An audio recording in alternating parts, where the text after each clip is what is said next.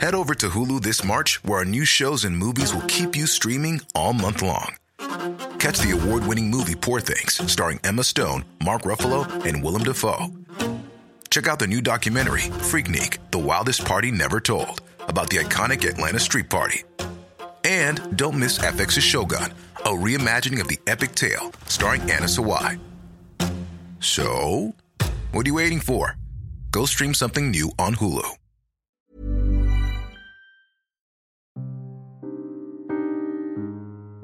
When we think about child murders, police brutality, and coerced confessions, we don't usually think about Singapore.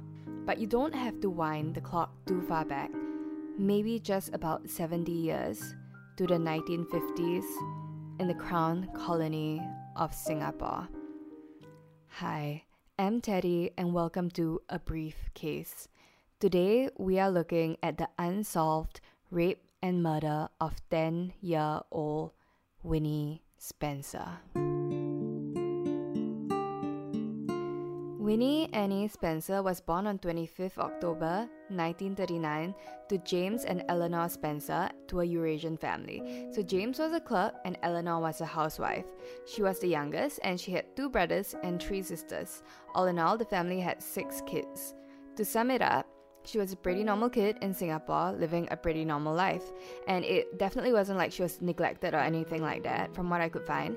It seems like she just came from a regular family who loved her very much. Now, on 29th November 1950, her brother, Henry Spencer, even walked her to school in the morning, and she definitely seemed like she had people who loved her and took care of her.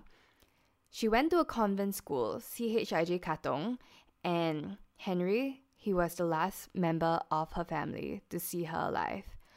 According to testimony by her classmates, school goes by normally, but after school at around 1:30 p.m., she left with what's described as a dark stranger. Now, one day later, on 30th June 1950, they find her body at Keppel Harbour, Labrador Park. They find Winnie lying in the sand without any underwear and a cord around her neck. So, the rape was violent, and according to her autopsy, there was rupturing in her privates, and the rapist, the murderer, he hit her on her head sometime before or after the rape. We don't know when, and the timeline is a bit murky, but after that, she was strangled with the cord. So Winnie had been raped and then strangled to death. She was 10 years old. So this made massive news in Singapore at that time because she was so young, and the police, they were under a ton of pressure to trace down her killer. So the police, they narrowed it down to a young Eurasian man, 25-year-old Joseph Michael Nonis. So Joseph was a friend of one of Winnie's brothers, and he worked in the same office. So Joseph had definitely been to the Spencer house before, the Spencer household house. But according to Winnie's parents, they didn't really talk. And Winnie, she definitely didn't have any boyfriends, let alone any sort of relationship with Joe. Now the police, they tracked him down to his family home to arrest him. And while searching through his house, they find 4 newspaper articles, like newspaper cuttings of the case. So that's a little bit sus, like why are you following the case so closely? They also find a white shirt with brown markings on it. It's a bit strange if you think about it, but he could have the clippings because he's a family friend and following up with the case. And a white shirt with brown markings, it doesn't really say much. It's not like it could be definitively bloodstains or whatever, but that was it. The police and the prosecutor, they took these 2 pieces of evidence and they arrest him. Now, in the 1950s, forensics weren't really a big thing, so a lot of it was kind of dependent on a confession. And Joseph, he signed a confession to Chief Inspector Rainey admitting to killing and raping Winnie. And the confession was so detailed. It even mentioned her last words, which were allegedly Joe, his name. So that's pretty damning, right? The trial starts on 24th October 1950 and lasts for 9 days. And Joseph Nonis was represented by none other than the late David Marshall. So for a social studies refresher, we're back to school. David Marshall was a Singaporean lawyer and politician. He was Singapore's first chief minister from 1955 to 1965, and he was the founder and president of the Labour Front and then later the Workers' Parties. And he was super important to the negotiations for Singapore's independence from the UK. Because remember, in the 1950s, Singapore was still under colonial rule. We were still a British crown colony. And before all of this, he was a notable criminal lawyer. And, in this case, he also represented Joseph Nonis. Anyway, on to the trial. And just one more thing to take note of is that in the 1950s, Singapore's courts, we were still under a jury system. So now the prosecutor and David Marshall, they brought a ton of people on the stand, including Winnie's schoolmates who testify that the dark-haired man that Winnie left school with was none other than Joseph. So that's extra damning. So this makes sense that she would leave with somebody that her brother knew and that she's seen before, so it's not stranger danger. Then they bring in the confession. And this is the version of events according to the signed confession, okay? According to the confession, on 29th June 1950, Joseph, he actually picks up Winnie after school, which is kind of alright, I guess, if he was doing a favor for his friend or for his family friend. And then it gets kind of weird. He says that they go and watch a movie together at Capitol, which is, it starts to be a little bit like, why are you as a 25-year-old man who is not close to this child watching a movie with a 10-year-old? Is it a date? And alright, so after that, they take a bus to Keppel Bay, where he supposedly asks her to give her body to him. And then she says that she loves him and they have sex. So after that, according to the confession again, he says that a dirty thought comes to his mind. He pulls the cord, I guess the elastic, out of her underwear and strangles her. And then he left, and then he went home and he prayed that she was okay. So that was the confession. So now this confession, it sounds crazy predatory. But then it's there's no motive, from the autopsy, the rape sounded kind of violent, and the way the confession goes is consensual. Not that you could ever have consensual sex with a 10-year-old. And then why would he suddenly kill her after, So David Marshall, he goes after the credibility of the confession. He goes after Chief Inspector Rainey. And now this is interesting because Chief Inspector Rainey, he had a history of torturing and forcing people to give quote-unquote statements.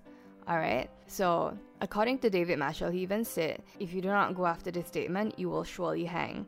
Which, obviously, the inspector denied because he's not going to be like, yes, of course, you said it. I definitely threatened people in my custody. So, they also cross-examined someone else. Leonard, otherwise known as Ernie Pereira. So, Leonard Pereira, we're going to call him Ernie. He was a family friend. He was a Spencer family friend. So this guy is also extra shady. Apparently, Ernie and Joseph have this alleged conversation on the day that Winnie is killed. So this is in my own words, summarizing.